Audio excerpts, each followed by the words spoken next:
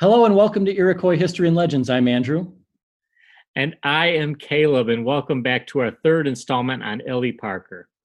In May of 1865, Ely Parker returned to Washington, D.C., and he and Grant met with the president again, President Johnson this time. Parker was still very angry about the death of Lincoln and is said to have said at a military parade, "You white men are Christians, and you may forgive murder, but I'm of a race that never forgives the murder of a friend," which I find this quote kind of interesting because he was a Christian. His father was a preacher, and he was a member of an Anglican church later in his life. So, but I think the point is getting across that he really harbored some bitterness towards the Confederates. If you remember from our last episode, a couple weeks before this, when Abraham Lincoln is talking to him on how he wants to help his people, I think Parker was really excited to have a president that actually cared about the Indians.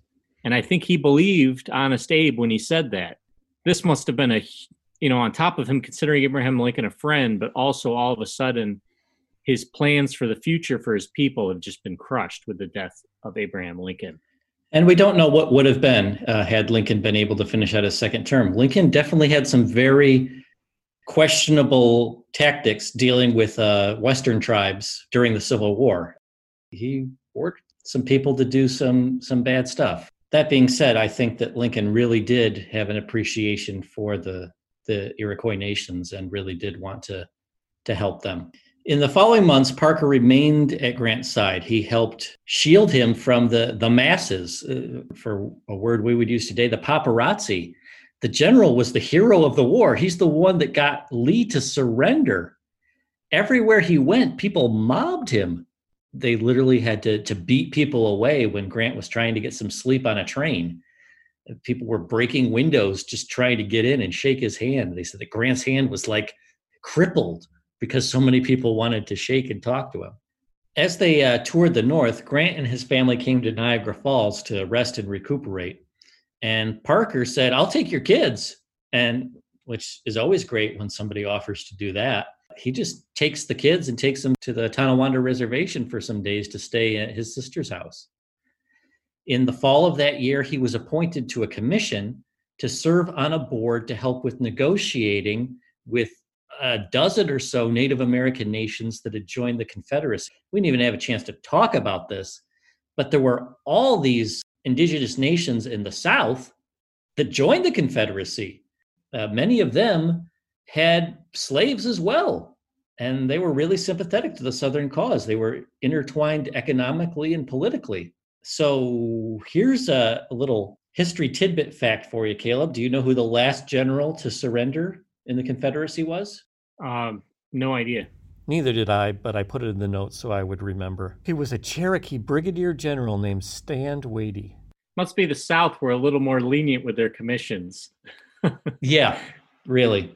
But he commanded hundreds of troops and led people around on a wild goose chase, refusing to surrender even after the Confederacy had surrendered. Like I said, this is June 23rd. This is a full 2 or 3 months after everything has wound down. It also kind of sets the stage for, because we all know about like the Indian Wars in the 1880s and stuff like that in the Old West. You can kind of see how a lot of this conflict never really ended, this Cherokee general with America. Like they eventually make some sort of peace, but you can tell that it's going to be a shallow peace and that will be trouble for the next several decades. In 1866, one of Grant's top officers, Colonel Bowers, was killed tragically by a train. And why it's so tragic is he was a close friend of Parker and Grant. He was one of the general staff, and they were all on a train, and Grant got on the train and realized he left something, like back at the hotel, something completely not important. A handkerchief, a book, a letter from his mom, something like that. And he just said, "Oh, darn, I accidentally left that back there. Oh, well." And Bowers, without saying anything to Grant, slipped away, and he was going to run back and grab it because he was trying to be a good a good friend and a good underling to the general. In doing so, he ended up, if you can picture all these train tracks with all the trains going every which way, he got trapped in between trains going different directions and he was killed and crushed. So Grant talks to this man a couple minutes before, and then, he slips away. Grant never told him to go back and get it. And then people say, a man was just killed on tracks. And he says, oh, that's terrible. And then it comes in that it was his friend that had fought with him through the whole Civil War, and he was dead, just like that. Grant was so depressed that he told Parker that he was not going to be able to attend the funeral. Lots of people say things like that, and then the funeral date comes, and guess who was there? Grant and Parker and all the staff were there for Colonel Bowers and his family. Parker was promoted to Grant's number one. Grant also promoted Parker through a loophole that he saw where they could try to take Parker's rank. You see, Parker originally enlisted and received his commission to the Volunteer Army. We don't really have that type of army anymore, but at the time, you might have a regiment that was actually paid for by the government, and then you may also have a private one where a bunch of rich people raise the money, and then you may have another one that's volunteer. It's just people bring their own stuff. Their family members pay for their supplies. So because Parker got his commission as an officer in the Volunteer Army, Grant saw that, wait a minute, they might try to pull a fast one on Parker here and dissolve that volunteer army. And if they dissolve that volunteer army, Parker loses his commission as an officer. So Parker was given a second lieutenant commission, which is the lowest. For those of you who know military rank, that's the lowest starting officer rank. So he promoted him to second lieutenant, commissioned in the Federal Army, and then immediately promoted him to captain, and then major, and then colonel, and then, get this, Andrew, brigadier general. So he just kept submitting pieces of paperwork one after the other, promoting him all in the same day. Yes. So he ultimately, he finished at a colonel. So he had to take a huge demotion to second lieutenant in order to be promoted up to a general. This now, like when he gets his pension and his retirement for the rest of his life, he can now collect as a brigadier general as opposed to having it stripped away from him through a loophole. And this promotion here makes him the highest ranking Native person in the United States military up until that point. We mentioned all the way back in our Revolutionary War series that Lewis Cook was made a lieutenant colonel and that he was the highest rank from that point. But Ely Parker now has gone a full 2 ranks above that. And then he's called upon to do some more work. He helped serve on the commission, like I said, to help negotiate with these tribes that had joined the Confederacy. And when I say Confederacy, I'm talking about Southern Confederacy. I know it's confusing because we're dealing with 2 different confederacies here that are very different. But the U.S. government told these other nations in the South and West that they need new treaties because they took up arms against the United States. Therefore, we need some kind of new thing because these old treaties are null and void. And they also told them, oh, and by the way, you guys need to outlaw slavery on your indigenous lands. Because a lot of them could see this as a loophole where, okay, the southern states now have slavery abolished because of the Emancipation Proclamation and the 13th Amendment. But remember, it's sovereign land. So just like you can make your own laws, what if these reservations and their indigenous nations say, well, we think that slavery is okay here? That could be a big problem. So the stipulation to do it legally is they need to put in the treaty that they're going to make sure that they don't have any slavery on the reservations. Does that make sense? Yeah. So it's a legal framework to make sure that this issue doesn't crop up again. Because you could just see all Confederates trying to, okay, on the reservation we could have slavery, so I'm going to give you guys a bunch of money and I'm going to build my plantation here and I can have slaves. So it was a big deal. It was a big sticking point. Parker was on this commission mainly to help build trust. If they saw someone that was indigenous and working on these treaties, they could maybe trust the U.S. government a little bit more. I know that's a stretch. Parker starts helping negotiate these things, and soon treaties are being signed all over the place, and many of them Parker is signing himself, acting as a de facto U.S. diplomat. After this, Parker in 1866 is sent to inspect all the forts in Tennessee and Kentucky and Mississippi because we've got the war's over now, but we're spending a lot of money garrisoning troops here in the South. Do we need to decommission some of these forts to save money? And after inspecting them, he writes back and says, I think the troops need to stay in the South. Do not withdraw. He said, the freed slave needs protection from the racist policies of the Southerners. These are words that he writes. He's like, don't leave. They're passing laws down here to still try and keep these people down. You need a force down here to make sure that this place doesn't fall apart again. So while Parker is dealing with these new treaties with the other indigenous nations, he also decides it might be a good time to settle down. He's getting on in the years and he's successful now. So he decides that he is going to be married. This became big news in Washington, D.C., Andrew, because his betrothed was 18 years old and she was a total babe. She was known as one of the most attractive women in Washington.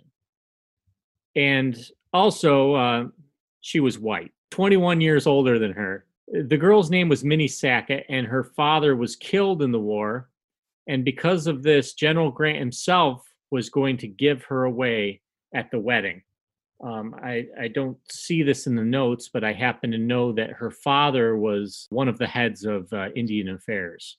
Parker visited Grant's house on the night before the wedding and borrowed a sash for the ceremony. The next day, Tuesday, December 17th, 1867, hundreds and hundreds of citizens show up to watch.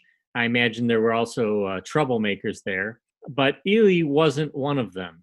Minnie was said to have been in tears, and her mother was furious. I bet she was. Newspapers started running speculation ads, and gossip was spreading all over town.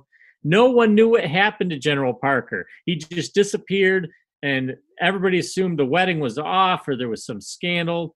Some reports that he'd run away with the chambermaid and married her most trusted friend. Another said that he was seen in Baltimore. And another report, Andrew, was actually, we heard that his body was found in the river and he was murdered. Other people said he got so drunk he got in a fight and got killed. No one could find him. Parker's sister telegraphed the reservation in New York to see if he was there. And after 2 days, he turned up. And to this day, nobody is 100% sure exactly what happened. One account says that when he left Grant, he met up with some friends who offered to take him out for a bachelor party. He joined them and found himself in a strange place, tied up. Supposedly, the Seneca had qualms of him marrying a white woman, and they tried to stop the wedding. If you remember from our episode on Handsome Lake, for people that followed the Longhouse teachings, that was strictly forbidden to have any kind of interracial marriage was a huge taboo. And so it's not impossible to think that some of the Seneca could have had a problem with him going through with this just as much as people in the American society did. Also, we mentioned that there was starting to be people that were saying that he wasn't fulfilling his sachem duties. And it's pretty easy to picture him marrying this rich, upper-class, white, beautiful woman and not moving her to the reservation. And we're going to see that that is what's going to happen. So if that's the case, their concerns would be completely true. Another rumor, Andrew, is your more traditional hangover type story where he goes out, he gets hammered drunk. He's so drunk that he can't even get up the next day when the wedding is supposed to take place. And he never mentions what the reason was publicly. We can tell from letters that his friends and army officers write that they believe he probably got plastered and couldn't get up.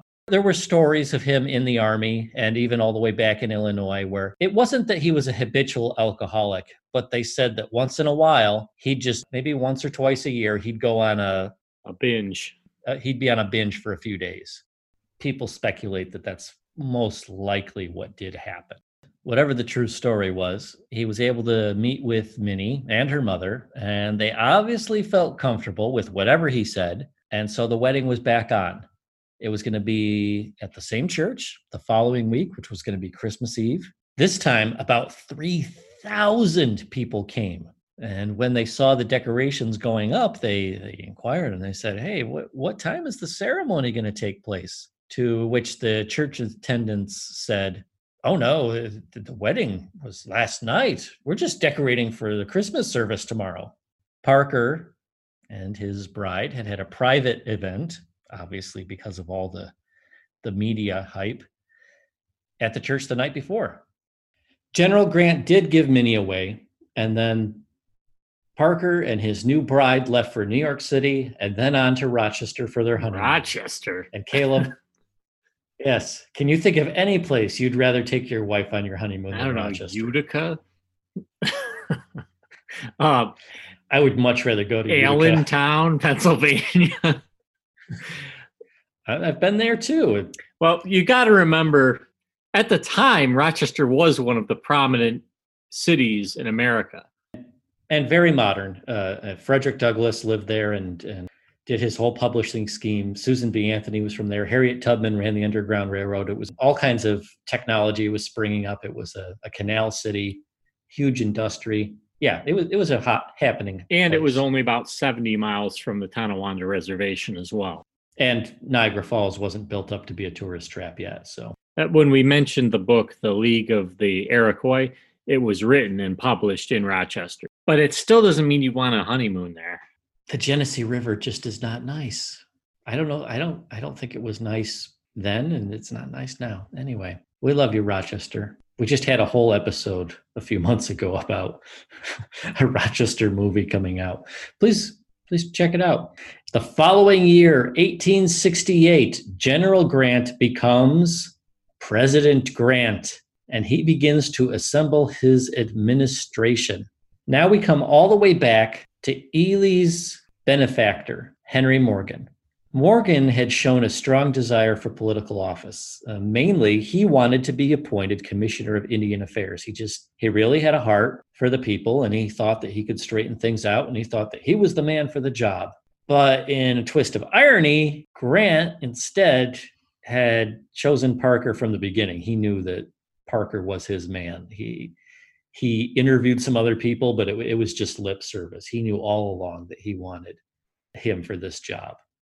And so the man that Morgan loved as a son took the one job that he wanted, and he was utterly despondent. He would never try and apply for the office again. Ely and Morgan didn't even speak to each other during his tenure, but Morgan would still keep in contact with Parker's family, just not with him directly. Grant did have a problem, Andrew, and that's appointing Parker to this government position.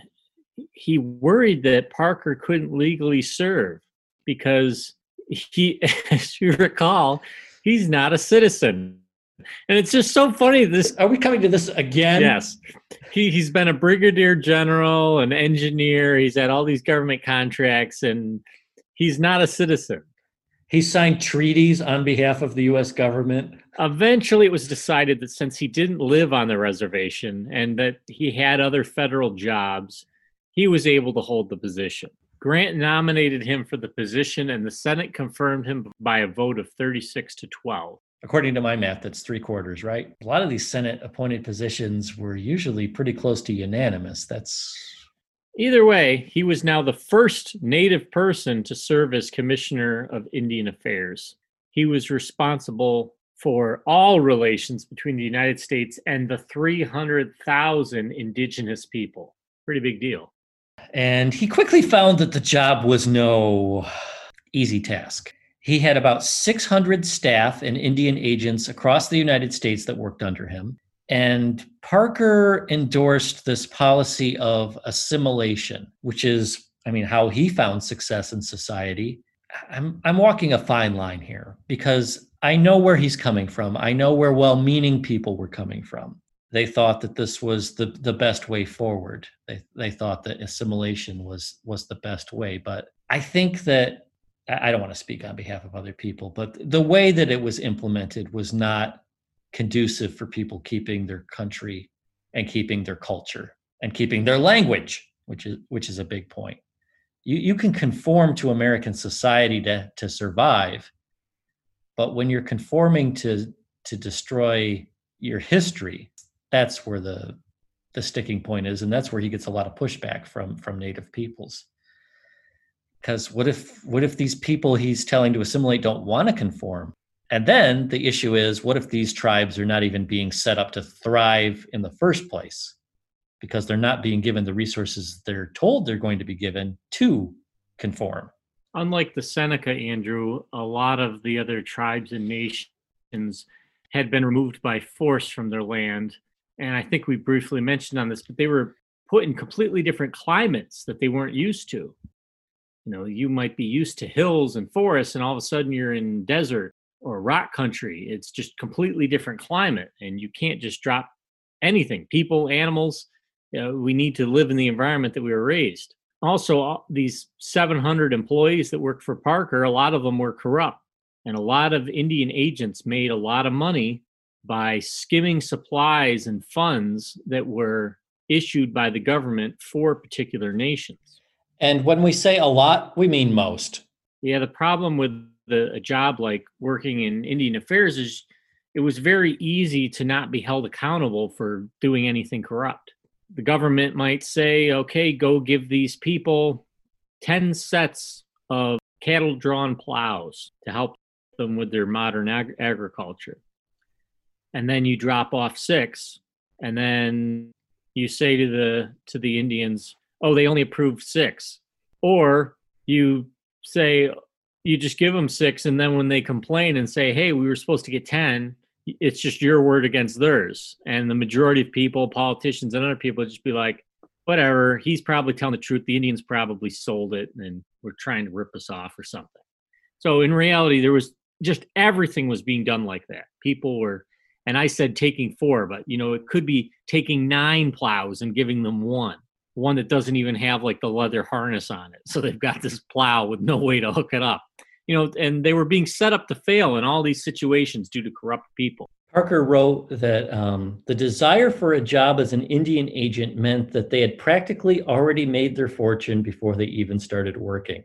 When you could steal the wealth of an entire tribe, it's not hard to see why there was so much corruption and when there's no accountability. So you've got these people left with lands that have no water, no way to grow food, let alone build farms that help them join the American economy. On top of that, they have no ecosystem for hunting. So some tribes would move to their new lands. They'd look around and be like, yep, nope. And they just pack up and try and find some other place. And that's where you start hearing, and this is where we're getting into the skirmishes you hear about and the classic cowboy and Indian movies where you hear about roaming bands. But why were they doing that? Because they had nowhere else to go. And even some of their land was still being squatted on. And then Grant was getting the army involved, and it only made the situation worse. Parker tried to bring reforms to the bureaucracy, and the whole agency was just a monster to itself. He worked with the Quakers, it's kind of interesting that they've been players in these Indian affairs for hundreds of years. And he also worked with former army officers that he knew. And he also had his brother be responsible for the New York district. So he's having a Seneca directly involved with the Iroquois aspects of the Indian affairs. But with all these reforms, Parker started to make enemies. All these people, this is their government milk that they're all sucking up. His own underlings and some members of Congress set out to destroy him. He's turning over the apple cart. 2 years into his job, he was brought up on charges that he was misusing federal funds. Isn't that always sweet that they accuse you of the very thing that they're doing? Yes, it's always like that too.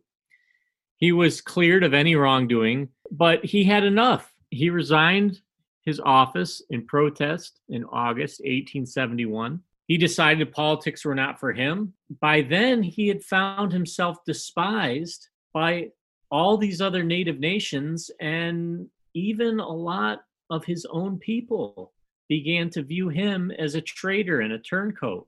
He was really in a no-win situation. The Parkers moved to Connecticut, but he would end up commuting to New York City regularly, where he became, wait for this, a successful Wall Street trader? He became a stockbroker? Yeah, and he became really rich. Like, he got in the millions, apparently. It was that much? Yeah, he became like super rich. I don't know if it's millions then, but it's definitely in today's money, it was in the millions. He became the equivalent of a millionaire. It's like you wouldn't picture that's what he gets. And so, like Caleb said, just absolutely filthy rich, successful for 5 years. when the stock market crashed in 1876, and he lost everything. It always happens like that. But Ely didn't give up. He's to have said, quote, "Spend no time mourning for the failures of the past. Tears make a bitter throat. Look ahead, and there's more work to do," unquote. Parker found work working as an engineer within the New York City Police Department.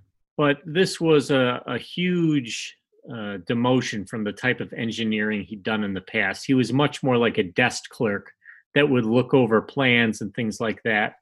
Because you see, a lot of time had gone by since his time on the canal, and engineering had advanced a lot. It's railroads now. Yeah, we're in the Industrial Revolution. So he found his skills of an engineer all of a sudden weren't really sought after. He was behind, we see it all the times with the baby boomers now that wanted to go back to work 10 years ago, and they didn't know how to use any of the computers. So even though they had master's degrees, they were completely worthless to certain businesses. And that's kind of where he finds himself. He has this training, but it's just not useful to business anymore. He joined a veterans group, and he would give professional speeches at events, and everyone still respected him as a great orator. In 1878, after 10 years of marriage, Ely and Minnie had their first and only child, a daughter they named Maud Teresa. And in Seneca, she was called, I sure hope I say this right, Awa-io. Does that sound good? Awa-io? Yeah. Okay, good. Which translates beautiful flower. People wrote in letters saying that she was beautiful, fair of skin, dark wavy hair. People saw her mother's brilliant eyes, but she was full of her father's spirit and energy. A friend of the family wrote in his book that when he met her when she was 15, quote, "The child simply loved to run. She was as fast as a deer. The hotel we stayed at had a lovely park with pavement all around it, and the kids ran races. Maud could beat them all, including the boys. The kids teased her, saying that she could run so well because she was an Indian. And then she would stomp her feet and say, 'I'm a real American and the only one here.'"